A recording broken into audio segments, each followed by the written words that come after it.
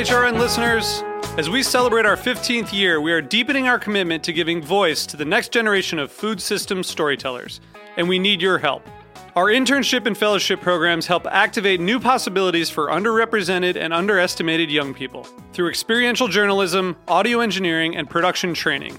Through these unique programs, HRN helps food equity stewards build essential workforce readiness skills that expand their potential and foster economic mobility. Please consider supporting these critical programs. And with a minimum donation, you can be entered to win a dinner for two at an amazing restaurant in one of 8 cities and tickets to a concert at a great venue in one of those cities. We have incredible partners across the country who have donated, as they also share our passion for helping to educate the next generation of food systems storytellers. Check out heritageradionetwork.org/15 to donate and enter to win today. That's heritageradionetwork.org/15 to donate and enter to win today. And make sure you donate before March 31st. Thank you. This episode is brought to you by Roberta's, home of Heritage Radio Network for 10 years.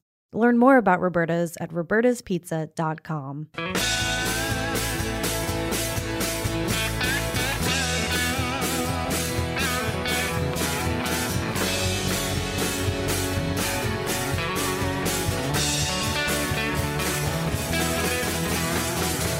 Hey, welcome to Beer Sessions Radio on Heritage Radio Network. This is our first show of fall. It's September 7th, 2021. And I'm going to call this episode the Beer Geek All-Stars because we're actually going to talk about beer today. We're not going to talk about ingredients or other things and issues in the beer world. We're just going to talk about beer. So let's have our guests introduce ourselves. Let's start with Sean. Sean Lawson of Lawson's Finest Liquids in Waitsfield, Vermont. Great. And Kevin? Hi, Kevin Kane, casket beer writer based in New York. Well, talking about beer geeks, 10, 11 years ago, for me going up to Cooperstown to Belgium comes to Cooperstown, one of the coolest small breweries in Vermont was Lawson's Finest. And, it's the kind of beer that you always talked about. It was back when you could only get Vermont beers in Vermont, or if you were lucky, your friend might have worked at a bar like Blind Tiger and brought you a taste. Sean, you guys have come so far, and what I love seeing is we got to talk to you earlier this year, but just to see how you're starting to put out all your specialty brands that used to just be in Vermont, and you're putting them out in your 9-state distribution. You want to just tell us about a little bit of that growth? Because I'm right now drinking the new Kiwi, the double IPA, and it's outstanding. So. Excellent. Well, that's what I brought along this afternoon, Jimmy, to enjoy myself, is the Kiwi Double IPA. And it's part of our brand calendar for 2021. This is the second year that we've rolled out 6 different releases over the course of the year, every other month that we brew in Waitsfield, Vermont, at our brewery here. We don't have a huge capacity here, but enough for these limited releases to send out some to every state in our territory, which is all of New England, all of New York, New Jersey, and Pennsylvania. And it's really exciting to get to share these specialty beers with fans out across our territory. So it's been an intentional move to at least get a taste of these beers out to the rest of the market. They've gone really well. Our distribution partners are thrilled by that, and we're working on putting the final touches on next year's calendar that we'll be sharing with our wholesalers at our summit next month when they come to Vermont virtually again this year to join us and talk about plans for the next year ahead. Yeah. Tell us more about this Kiwi, because to me, it tastes like a super bright, fresh double IPA, and I'm already halfway through the can, so I might be in the can. Well, Kiwi is a nod to the source of the hops. The New Zealanders refer to themselves as Kiwis, and so it's got a big dose of Nelson Sauvin and Pacific Jade. The Nelson brings this vinous character, a fruity white grape style aroma and flavor to the beer. And then the Pacific Jade, which has a nice spicy and earthy element that help ground and round out the beer. And some people describe it as citrusy, a hint of orange. And some of the Southern Hemisphere terroir, if you call it that, it's hard to describe. It's hard to pin down. For me, I know it when I taste it, when I smell it. And I have a hard time describing it. Well, what makes it different than the Pacific Northwest hops? And it's je ne sais quoi, which is not from New Zealand, but I don't know. But maybe others could really pin that down. But I think it's, of course, the growing conditions, the soil, the location in the world where they are. They're really beautiful hops to work with. And I was over in the tap room this afternoon looking for some folks that I was given a tour for, and I chatted with a gentleman who was at the taps asking for a recommendation. And I pointed out the kiwi as one of our limited releases. And so he asked me that beer. He said, that's not a New England IPA. I said, no, it's a New Zealand IPA. Well, that's interesting. And what's fun about it is that it's good beer. And also going up to Waitsfield. So you guys reopened the tap room when? This summer because of COVID? Yeah, we had the tap room. We were closed inside for the inside tap room from March 15th of last year, 2020, through early June 1st, actually, we reopened the tap room for inside service. And fortunately, we were able to get the outside open last summer. So we had a nice run from June through the end of October, and then it got too cold. And so it was really a thrill to get the tap room reopened for inside service. We were slowly ramped up our capacity over the course of the first 4 to 6 weeks to add more seating. We started with reservations only, and then we gradually opened it back up to just walk in. But we still have a bit more limited capacity. We're doing seats only, so you have table seating.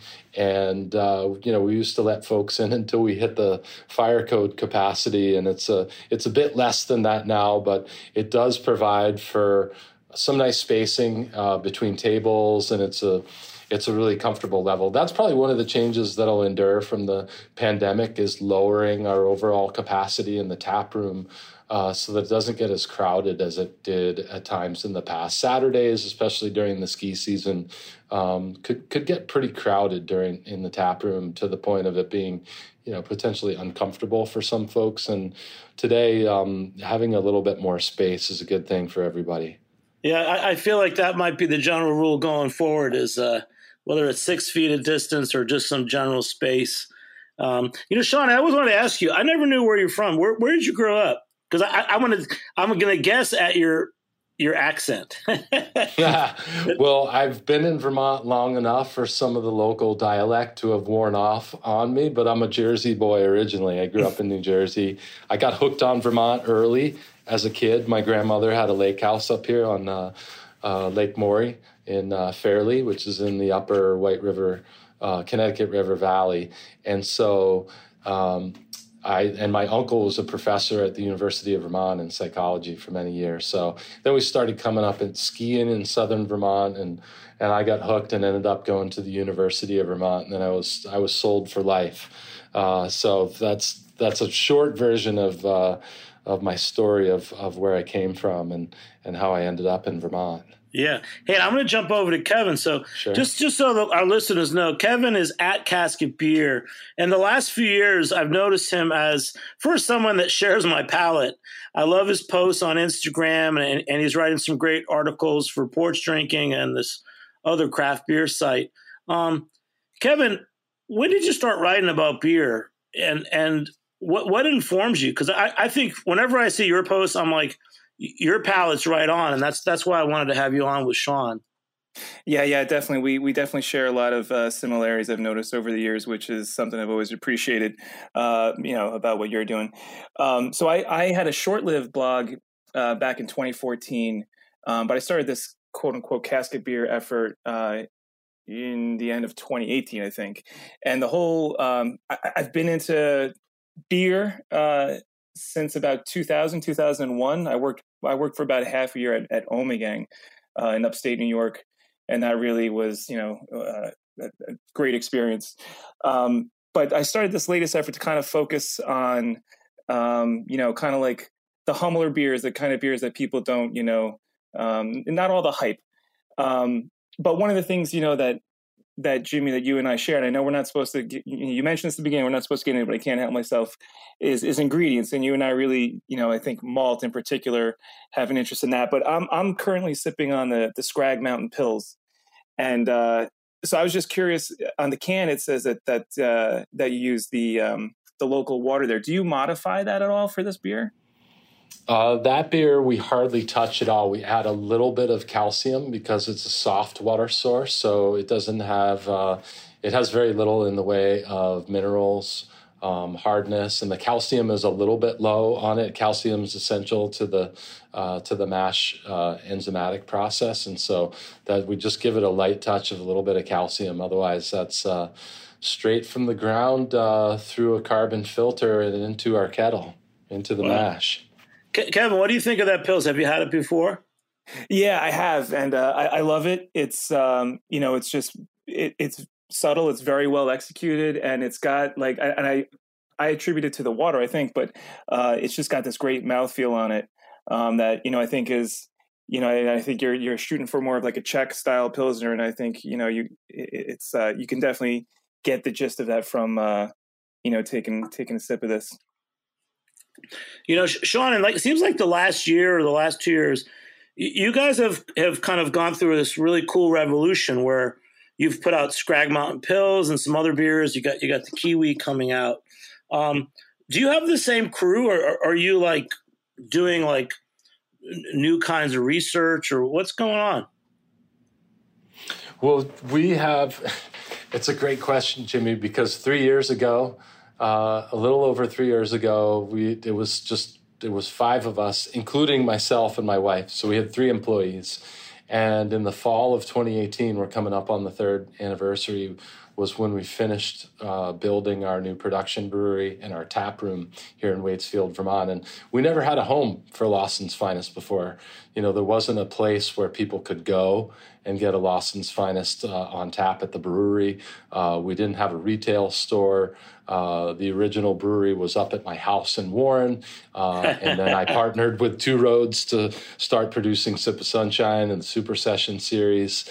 And that enabled us to grow. And so those same 3 people are with us today. But we added 50 more here at the brewery. But most of the team in the brewery here in Waitsfield is largely the same. Scott Shirley is our brewing director. He came to us with a couple decades as a head brewer at Harpoon and Long Trail before that. And so we have a system of coming up with new beers that they work their way up through. Sometimes we just have our ideas, and other times they work their way up through our pilot system, where any of our staff can propose an idea for new beers. We'll brew it on our 1-barrel pilot, which is here in Waitsfield. If it has some traction, or if it's really good, we'll put it on tap over in the tap room. Gauge some reaction from the fans, and then we'll scale it up to the 7-barrel brewery, which is the original brew house up in Warren, and then we'll bring it down on tap. And if we decide it's a winner, we'll put it into the queue for our beer calendar and for packaging. And there's 2 routes for that. One might be a Waitsfield, we call them Waitsfield one-off. And so those are beers that we brew and package, and they're only sold here at our tap room and retail store. And then the others make it out for wider distribution in that brand calendar. And we just do 6 of those a year, as I mentioned earlier. The Kiwi of which is the latest for the fall. Speaking of which, I'm going to crack mine open because I haven't had a sip of it yet. We needed that sound. And then Kevin, for you, I just love seeing your beers in the market, like in New York City, because for so long it was just this little tiny brewery out of your house, and you had to go to Vermont. And I remember guys like Worthy Burger, might have had it on tap. Kevin, how do you perceive? Because you're a little younger than me. How do you perceive the Lawson's Finest brand? Well, yeah, I'm a little younger than you, but I'm still probably older than a lot of other craft beer drinkers out there. I don't know. I've been going to Vermont for a very long time. similar to Sean, I had family up in Vermont when I was younger, so I spent a lot of time going to Vermont, all my life pretty much, and also snowboard. So I spent a lot of time going up there. And I mean, Lawson's to me has always been this fantastic brand. I mean, it's always a high quality product. It's one of those beers to me that, you show up at a party with, sip of sunshine and nobody's going to be upset about that. It's like, I personally hold it up there with Sierra Nevada Pale Ale. It's something that's reliable. If I'm ever in the store and I'm indecisive, it's something that I know I can go to and count on, and it's always going to be really good. I also think it's very interesting, watching your brands, and I'm totally excited to see it moving into different states. Similar to Allagash, when I see Allagash pop up in other markets and how excited people get, I know that that's going to be the same thing with Lawson's, and it's super cool to see people in other states, get really excited about you popping up. And one of the things that interests me, Jimmy, I hope you don't mind me jumping into it, is like, because I'm into beer history as well, and your use of maple. I would assume you've been doing that from the beginning, and that's something that I believe historically was used going back, into the 1800s in Vermont. So it's interesting to see, with the popularity of adjunct beers, you've been using maple as an ingredient for a while. So I'm curious, how your maple beers have, if they've fluctuated in popularity over the years, if they've become more popular recently. And I assume you're probably gearing up for some releases in the next few months with that. So curious about that. Ooh, good question, Kevin. Yeah, maple it's deep in our roots here in Vermont, and also for Lawson's Finest, I brewed with maple syrup for many years as a home brewer before launching Lawson's Finest Liquids. As a matter of fact, the very first batch of homebrew that I made, it's going to date me, that's why my hair is all gray, 1990 was my first batch of homebrew. And I brewed a batch of maple wheat ale, because there were a couple of maple beers brewed here in Vermont that I really enjoyed, and aspired to create something like that. Especially the Vermont Pub and Brewery had a really nice maple beer that I enjoyed back in the late 80s. And so I was inspired by that to brew with maple. And then also to do something that goes back much further in Vermont lore and Vermont history, and that is sap beer. And so, Kevin, I encourage you to look up the story on NPR. It aired on NPR, but it's a Vermont Public Radio story. So on VPR, the story about sap beer that aired a few years ago, and it's got some of the recordings from the Vermont Folklore Center interviewing old-time farmers about the sap beer they used to make back in the day, and they would age it in wooden barrels. And as one farmer said, well, some of it didn't come out right. It would be all stringy. So I assume that it meant that it was infected, or that it was, contaminated with some wild organisms, and it got thick and stringy.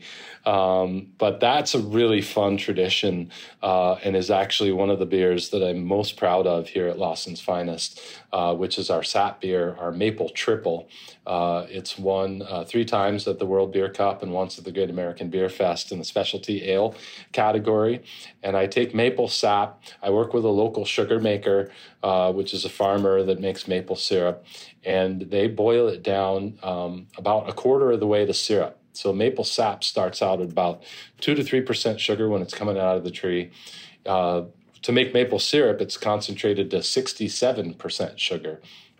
I have them boil it down to about 15% sugar. So it's like 15 Play-Doh if you're a brewer. And then I use that liquid to mash in with the beer. So I replace the mash water with that sap, and I reserve enough to sparge with. And so it's all maple all the time. And it delivers a really intense maple experience in the bottle and in the glass. And then, true to tradition, I age it in oak barrels for a full year. It starts out as a very high gravity beer. The wort is about 28 to 30 Plato, depending on, it varies year to year. And then the finished beer will come out of the barrel at about, we age it in maple liqueur barrels, and it'll come out typically right around 12%. It goes in around 10 and a half, and then it picks up about 1.5 to 2% ABV sitting in the barrel as it evaporates a bit, and it picks up some of that maple liqueur spirit, and it delivers that extra layer of maple flavor there. So maple beers have been something that have always been near and dear to my heart. And as a matter of fact, next week is our first batch of the season of our Facein Maple Imperial Stout. And so without going on too long, I can answer one of your other questions, Kevin. That is, what about the beers over time? Has they become more popular, less popular? And that's a beer that I've been brewing as a home brew since 1995. It was my first ribbon winner at the Green Mountain Mashers annual homebrew competition. And I think it used to be more popular, more sought after.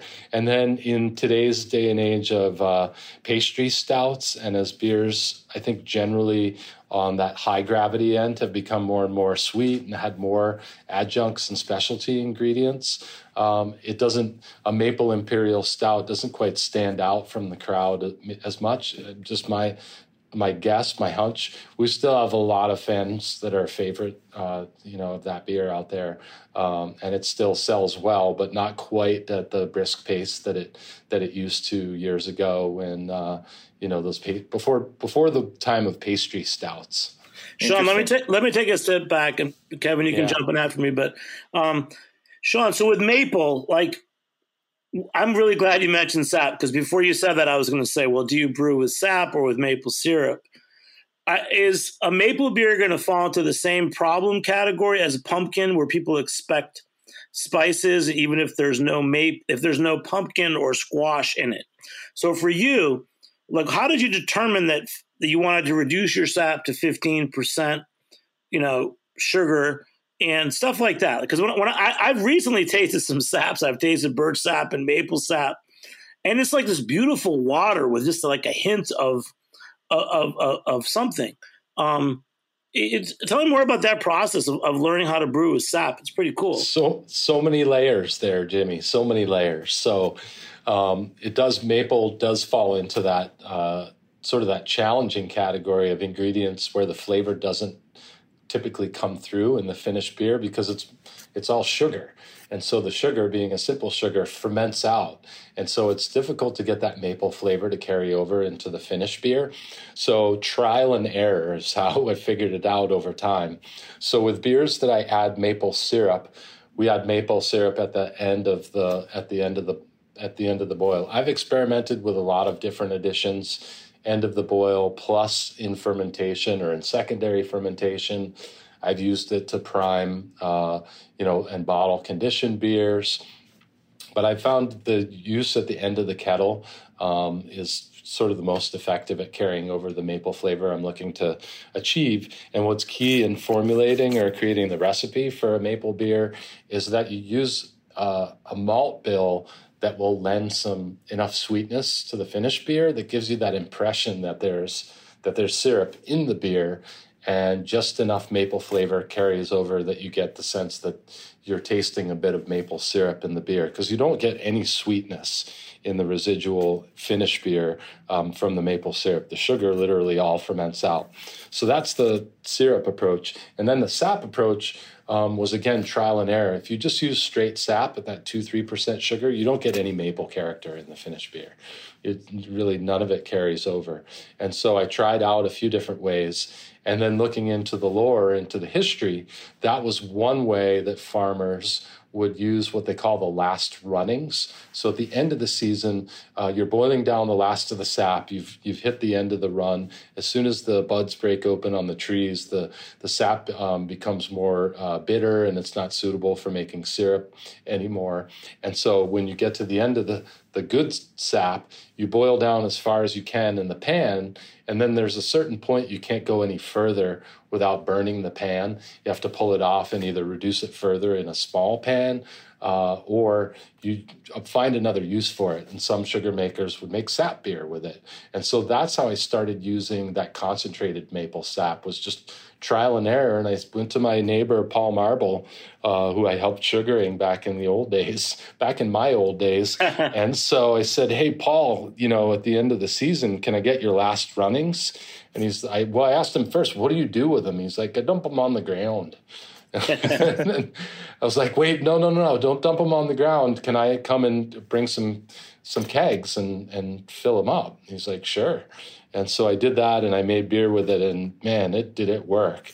And then when I tried putting it in an oak barrel with a maple liqueur, it took the maple character to a whole nother level. So that was those were the approaches I used with maple, trial and error, to get to where we are today, and with a few different ways of achieving that maple character. Kevin, is that more than you expected?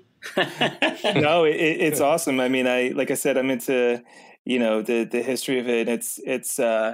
I'm gonna check out that story, and then maybe have to write a bit more about this in the future. The accents are classic on that. The recordings of some of the old timers that they have talking about sap beer. Sorry to interrupt, Kevin. No, that's all right. That's all right. I have there's a book, Vermont Beer. I'm sure you're aware of it. And there's a recipe in there, and I think it's from the early 1800s. And they also mention, I think, adding spruce, or adding some spruce in there to the mix with them. And that's make a spruce tip beer, also a few different ones. Yeah. Well, back to sap. I was just happy you talked about sap, because remember about 10 years ago, I had a friend. He was a barbecue guy, and he spent the winter up in Vermont. And he said, he had an event, and he said, I'm going to come and cook a pig in sap. And I had no idea what he was talking about. And I didn't realize that the sap was basically just a liquid. And it was scented and beautiful. And I expected the sickly sweet thing. And it really informed me. So go for sap, bro. I like it. You could drink it straight. It is the most beautiful beverage. There's a couple of them out on the market that can it and carbonate it, and it's of course got all the health benefits of trace minerals and antioxidants, or whatever there is in maple syrup. It's a magical thing. Maple sap. Yeah, and on another kind of brewing geek thing.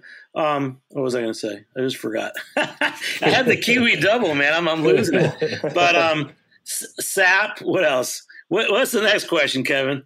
We went from maple to sap. Well, I just cracked the little sip, and I've had a few already. Not today, but over the last few weeks, and I've been loving it. And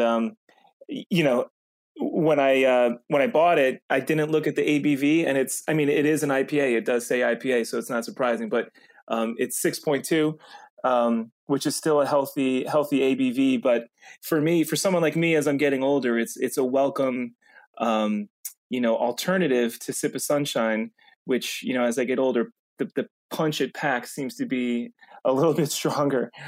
So, I've been loving it, and I'm just curious. I don't know much about the differences in the recipe of this versus Sip of Sunshine. So just curious if you could let me know a little bit about that. It's almost the exact same recipe. We just scaled back the ratio of everything. What the goal was with Little Sip was to achieve a beer, just as you described, pack a little bit less of a punch, a little bit lower ABV, a bit more sessionable, or a few more occasions that you might have a little sip, that a Sip of Sunshine might be a little bit much. And so it uses essentially the same recipe with the malt bill scaled back to achieve that 6% alcohol instead of 8% with the Sip of Sunshine. And people have been asking for an IPA like that for years from us, something that has that tropical fruit-forward character that Sip of Sunshine has, but more in that American IPA ABV strength. Do you consider Sip of Sunshine like your flagship? Yes, that's our number one beer. It's our flagship, and it continues to grow 7 years after we created it. And I hope that I appreciate the comparison to Sierra Nevada Pale Ale, a beer I greatly admire. And my greatest hope for Sip of Sunshine is that it's a benchmark for an East Coast or a Northeast brewed IPA for many years to come. That it's a standard. So we're really proud of that beer, and I just am grateful and flattered by how many people come up to me and they're, that's not one of my favorite beers. That's my very favorite beer. Yeah, and I am definitely. I mean, I love it. It's a classic for me. I'm a little nostalgic with it, and but for Little Sip, to me, it's like almost like this is like a contender that could knock Sip of Sunshine off, because it's a fantastic beer. And, like I said, with the lower ABV, it's something that I can, I definitely want more than one when I have it. And that's harder. It gets harder and harder with Sip of Sunshine. Yeah. So, Excellent. just like I see this as becoming one that people, it becomes maybe more of the go-to, if they're looking to knock a few back instead of just having one or two. I think we've got to tell everyone, whether they're in Boston or New York, if you've got a good can lineup, you get Sip of Sunshine, you should also carry a Little Sip, right? Right, Sean? Absolutely. We just released the Little Sip IPA as a year-round beer to all 9 states starting this March. So just about 6 months ago, and it's been gaining traction steadily, and we've been really thrilled with the success that it's had so far. It's really helping us to have a great year in 2021. Wow. Okay, well, guys, we're going to take a short break. We'll be back in a few minutes on Beer Sessions Radio. All right.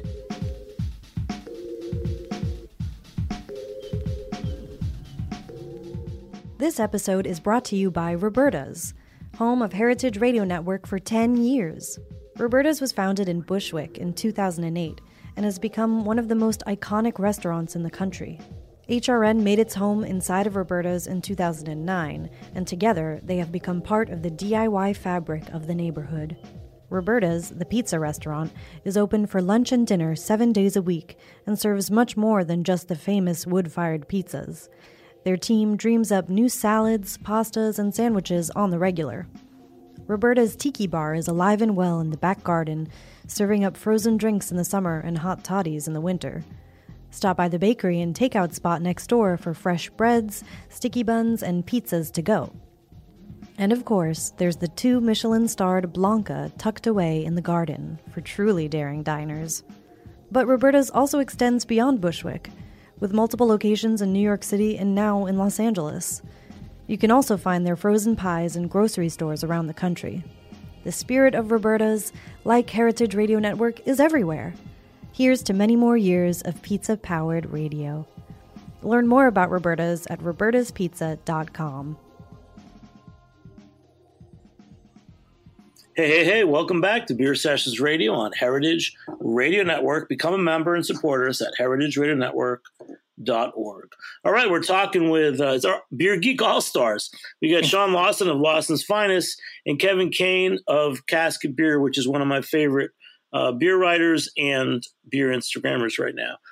We were talking about maple and sap, and we went through the Kiwi double IPA for Lawson's Finest and the Little Sip IPA. Let's talk more about like all the things you have coming out in the pipeline. I just love it. Not too long ago, let's say even a year ago, I was told that only certain beers are available in Vermont, and including like the triple sunshine or the double sunshine. How is this going for you that you can get every beer that we ever wanted is now going to be available in places like New York City? Well, I wouldn't say every beer you ever wanted, but we're doing our best to get some of our special beers out to all of our fans within the range that we currently distribute to. And this year, we're going to cap off the year with one of the most special beers that we've released out to all 9 states, and that's Triple Sunshine.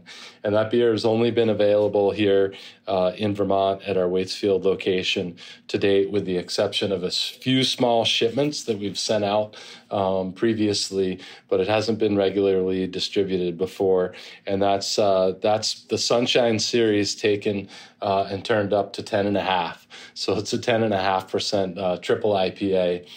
It's part of the Sunshine lineup that started with Double Sunshine, which inspired the creation of Sip of Sunshine, which then in turn inspired Triple Sunshine. And then finally, Little Sip, little cousin to Sip of Sunshine, was born. And it's that's our most popular line of beers. And Triple Sunshine has been pretty steadily our number 2 seller here in Waitsfield, Vermont, for our retail store right after Double Sunshine. That's another beer that you can only get here in Waitsfield, Vermont. So it's going really well. The limited releases have been received really nicely out in the marketplace, and we're looking forward to bringing some new ones and really some fan favorites. So, we're talking about the Kiwi Double IPA today. It's new to folks throughout the territory, except those that have come to Vermont and tried it before, because it was a very limited release, but it's a fan favorite. It's a beer that people have been looking for, asking for years since I was brewing it on a very small scale in those 22-ounce bottles. Let me go back for our listeners. 10 years ago, there were certain beers coming out, and I'll say Hill Farmstead and Alchemist and Lawson's Finest that you could really only get in Vermont. And the mystique of that was it was a very special time. So much has changed since then. Like New York State, since 2014, craft beer laws have evolved. There's been so many more breweries everywhere. You guys are expanding. What is the mystique of Vermont? And because I know you grew up, you spent time there, Kevin spent time there. I've always said, Vermont is this place where you just say Vermont and everyone gets it. Does that make you want to say anything? You stumped me, Jimmy. So I call it a little sprinkle of magic. And there is something about Vermont that it's really hard to pin down. You feel it when you're here. I think it's part just the care and attention to detail that makers put into their products, whether you're a brewer or a cheesemaker, or you're in the crafts, or you're an artist. So there's a lot of care into it. It's a beautiful place, but hey, there are a lot of beautiful places in the world to live. But that helps with the inspiration. Community is really strong here in Vermont, so the interconnectedness of our local communities helps support small businesses. So if I had the answer, Jimmy, I'd be on to something. Well, that's why it's so authentic, because sometimes you don't want to see someone pitch a venture capital idea and 2 months later have a brand of coconut vegan crackers or something. But you've definitely evolved. Kevin, what's your take on it? Well, I was just going to say that a friend of mine was just he now lives in Hawaii, but his son goes to college in Burlington. And so I met up with him about a week and a half ago, and I met up with him upstate New York, and he had a cooler. He said, "Hey, go grab a beer." I brought a bunch of beers back from Vermont. And so I go up the cooler, and in the cooler is some foam, some frost, and Sip of Sunshine. And, I was super excited to see that, among some of the newer breweries, he was also grabbing some of the classics. That's great. Hey, so if I go up to visit you, Sean, what are some other places to get food and drink in your areas? It's always good to give shout outs to others. Oh my gosh, there's so many great places to get food and drink here in Vermont, both here in the Mad River Valley and in the wider community. And it's hard to just pick a few, because then I'll leave out everyone else. But if you were going to go to eat somewhere close by here, Hen of the Wood up in Waterbury is an experience not to be missed. And if you can't get in there because they have a small dining room, they're actually opening up a new location in Waterbury, which is where the Alchemist started, and which is where now Prohibition Pig is in their original location, another small brewery. And they have a Burlington location also, so you can probably get a table up there. And then venturing up to Burlington, one of my favorite places to go is Zero Gravity. Their brew pub. It's also a branch of American Flatbread, which was started here in the Mad River Valley, and it's an artisan flatbread pizza that's made with love, and you can taste it. They are so good. Sean, I'm going to do Zero Gravity. Yeah. Was there a guy named James with a beard? Somebody. Yeah. There's so many breweries that I've met and interacted with, and I've never been there. But I think of Zero Gravity. I can't remember everybody, but you don't have any. I'm not. It's not ringing a bell. So Paul Saylor is he was the brewer that started. That's it. It was Paul. He has a beard. Saylor. He has a beard, doesn't he?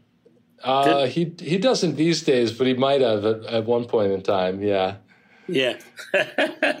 Yeah. I'm only laughing because it's like, I mean, Kevin, take over, bro. I'm on the Kiwi Double IPA, but there's just so many good places to eat and drink up there. That's one of the greatest things about that area. But this time of year, though, I'm thinking that everybody's got to strap on their lederhosen and dirndl and head over to Von Trapp. Yeah, absolutely. And of course, The Alchemist in Waterbury was one of the inspirations for me starting up Lawson's Finest. I used to go to the brew pub there prior to, this is before they started canning the Heady Topper and opened up their new locations. And so that's one of my favorites from way back when. But when I started in 2008, there were about 18 breweries in Vermont, and now there's over 70. And I hardly know all of them, but I'm looking forward to trying more of them. Yeah. I love hearing you talk about your homebrew days, Sean. You really do have credit. Like I was going to ask you about your growth, but it makes sense because you've really been doing this a long time. Just tell our listeners, like, when you went from being a home brewer to trying to get into this business. I started as a proof of concept. So I was an environmental science major in college, and I'm a little starry-eyed and naive. I thought, I was going to be a part of saving the world. Even in the 1980s, climate change was a real thing that some people took seriously. And they kind of I took notice, and I'm like, I want to be a part of, making a difference in the world. And so I went into that venture.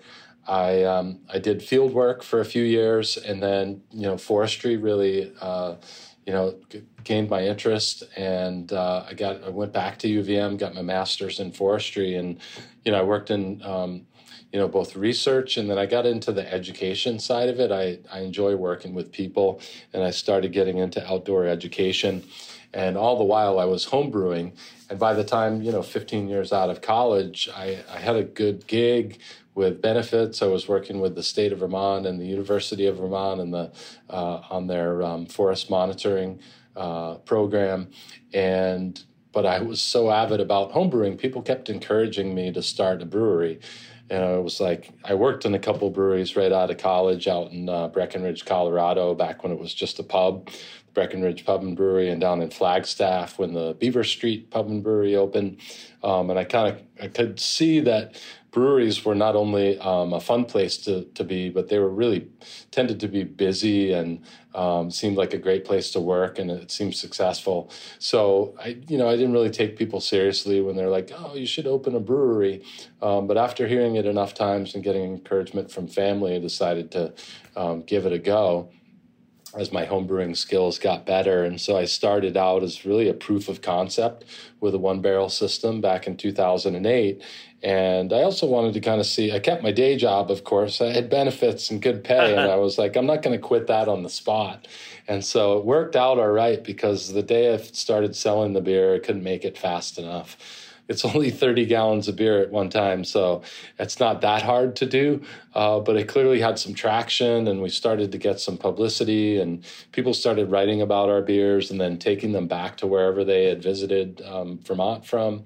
and things were going well. Beer Advocate was a thing, and people started trading for our beer and talking about it in the forums. So I knew I was onto something, and after about a year, I quit my day job and dove into it full time because I was loving it, and I found working on it as a job was even more passionate than work, just as a hobby, as a home brewer.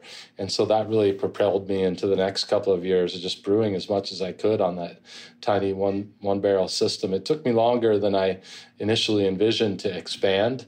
It took me 3 years to get the next system in there, which was the 7-barrel system.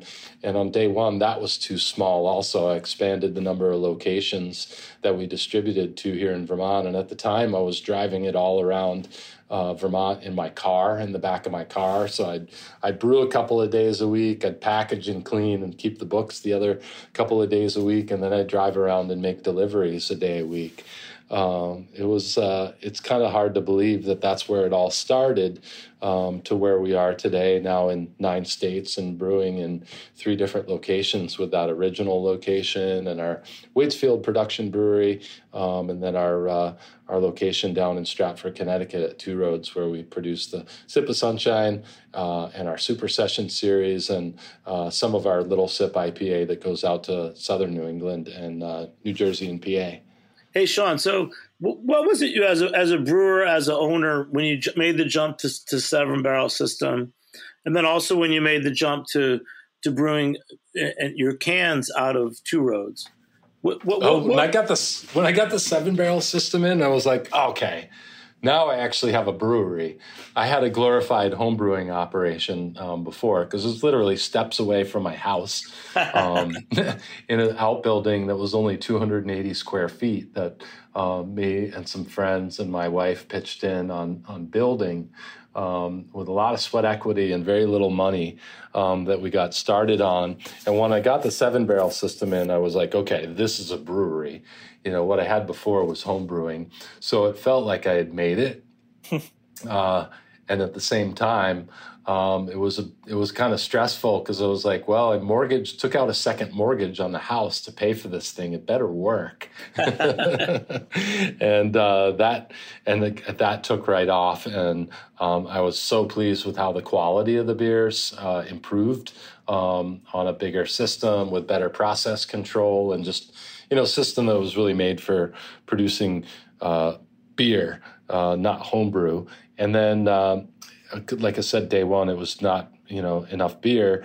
And over the next couple of years, more and more people, distributors, retailers, customers, kept asking for our beer. And I was saying no all the time. And that's what led me to explore partnership down at Two Roads, where we started contract brewing, and then later, formed an alternating proprietorship so we could, incorporate, have our own, it's our own brewing license down there. And I was able to bring in my own ingredients, process, and create the beer that we really wanted to, that would approximate the flavor profile and really the brand that I was brewing up here in Vermont. And that's what made it successful, was staying true to brand for us. So it's been quite a journey, Jimmy.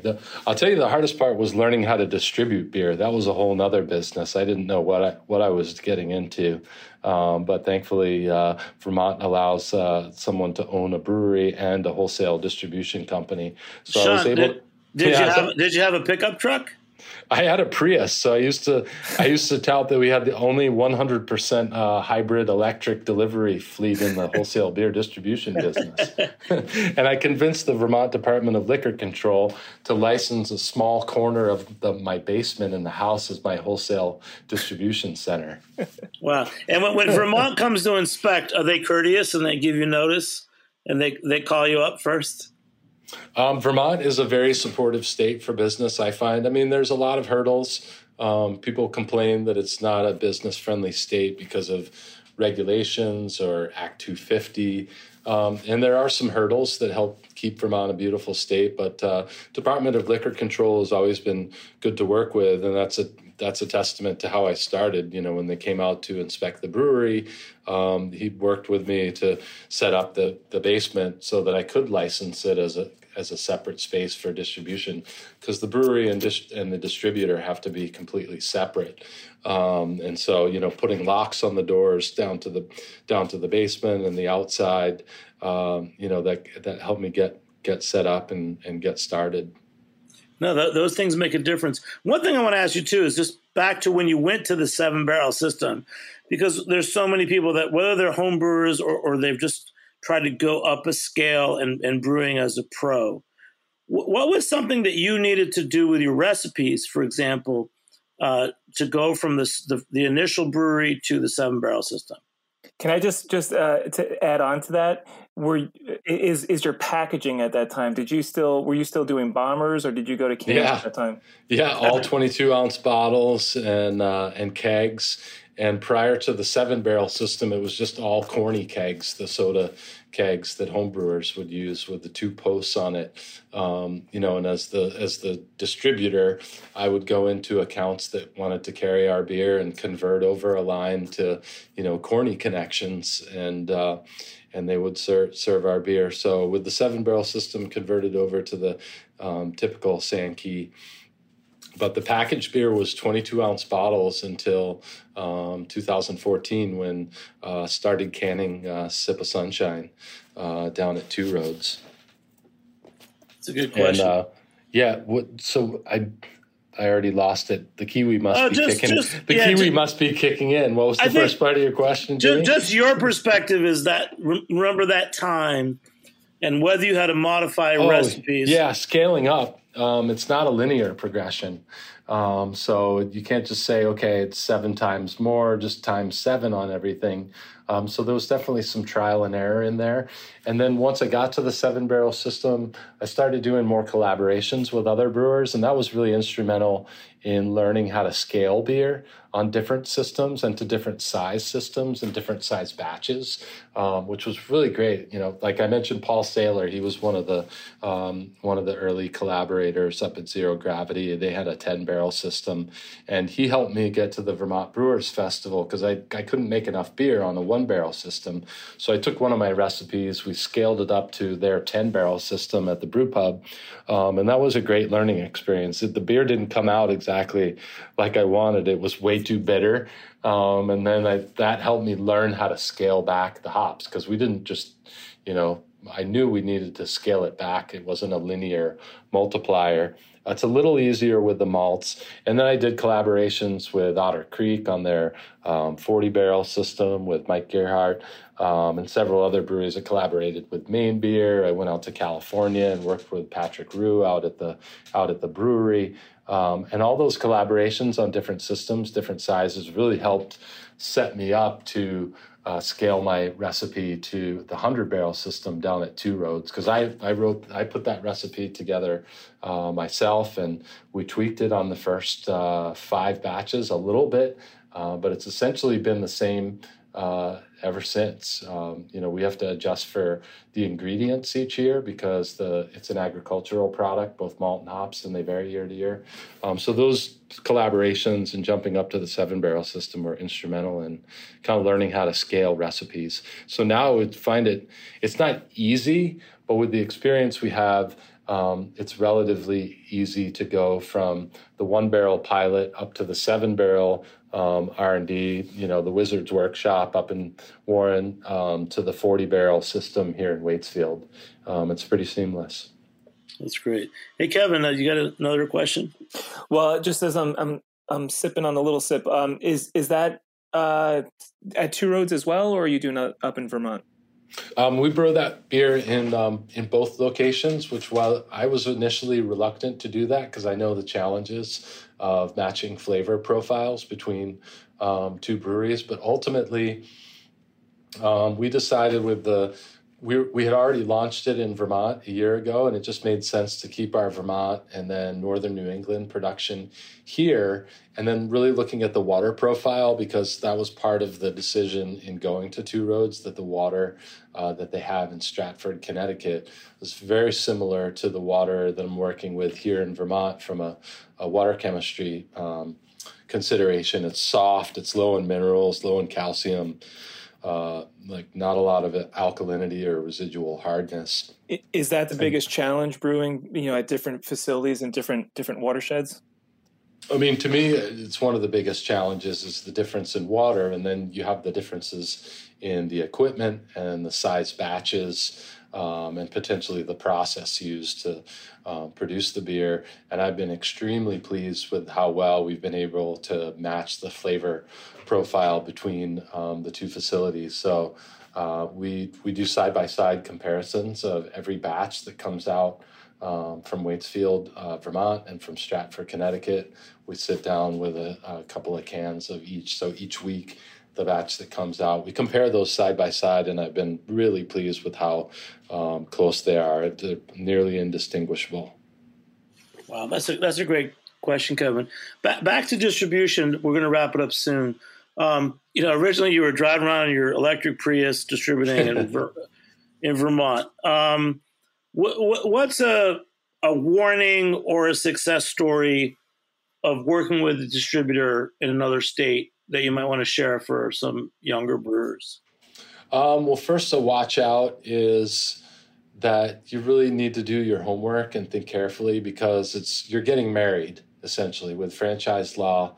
Once you start distributing with a wholesaler, it's really essential to ensure that they're aligned with your brand values and your goals and where you want to go. I mean, today it's such a different world than when I started in 2008. And then as we expanded our distribution between 2014 and 2018 across New England and New York and then Jersey and PA. And so early on, I knew I wanted to keep the beer cold. It was really essential to me that it had to be kept cold. It had to be fresh in order to deliver that brewery fresh experience to our customers. And so we've got it built into our contractual obligations with our wholesalers that they have to keep our beer cold. The whole supply chain's got to be kept cold right to the delivery. And so that's really important to know how you want your beer handled, how you want your brand handled, how it'll be represented. And then on the plus side, finding the right wholesaler is invaluable. They will really help you build your business. Again, it's a different world out there today. I mean, craft beer is more competitive than ever, and we're facing a lot of challenges. The world is changing rapidly. The overall trend in alcohol beverage is that beer is contracting slowly. It has been. It's going to continue to do that if we listen to the experts or the forecasters. And so it's not easy. And so focusing on kind of sound practices, attention to detail, and really ensuring that your beer is the best possible quality that it could be without compromise are really important elements for anybody starting out or considering expanding their distribution out into the marketplace. That's great, man. I mean, if anything, when I want a beer, I want a good beer more than anything else. I want to drink well. And next week, actually, we're doing our show in studio. We're going to talk about what it takes to get draft beer back up, since so many places, on-premise places shut down last year for COVID. Kevin, where do you get your beer? You live just north of the city, New York City.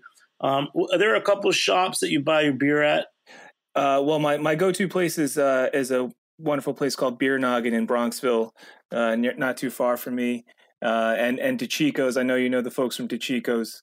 So those are my spots. And then Halftime as well in Mamaroneck, which is also the home of Decadent Ales. And they had a devastating flood from the storm the other day. So, everybody should think about them right now, thinking about how they can support them. I'm glad you brought that up. I saw that yesterday. I could not believe it. I didn't know Westchester, first of all, had floods, but I saw the pictures.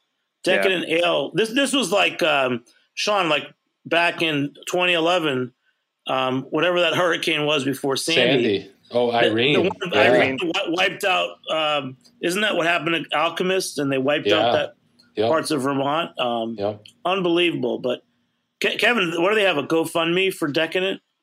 Yeah, for Decadent, I think they have something up, and it's in the same facility as Halftime. So yeah, whatever anyone can do for them right now. They had at least like 4 feet of water in there. Yeah, that's nasty. I remember that from Sandy and some of the distributors like Union Beer. The staff had to go in with boots on and try to salvage bottles and everything. Wow. Yeah. And Sean, last thing. So fall foliage.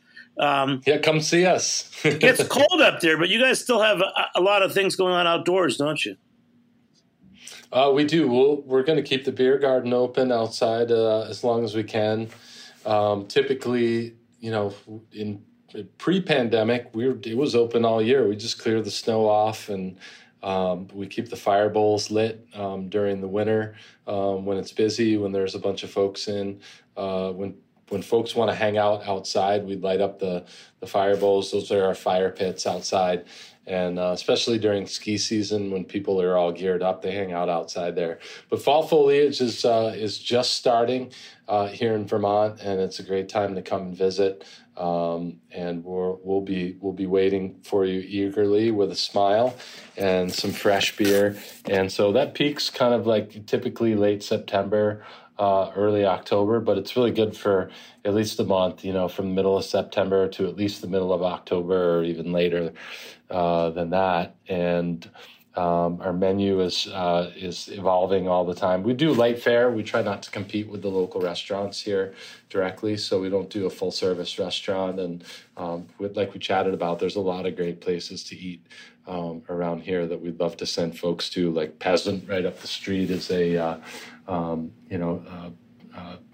like Peasant, like a common like Italian table fare. Chris does a wonderful job up there. I think I'm friends with him from New York, Chris Alberti, right? Yeah, Chris great Alberti. Guy. Great guy. He does a really fantastic job there.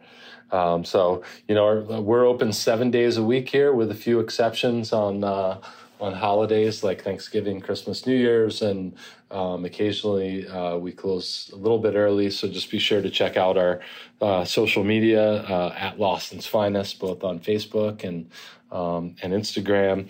And then there's too much to say about the social impact program. Jimmy, you might have to have Karen, my wife, on, who heads up our SIP, or our social impact program, on another episode to talk about all the good things we do. But we're approaching the $1 million mark in just the 3 years that we've been open here in Waitsfield with our giving campaign, with 6 different areas in our social impact program.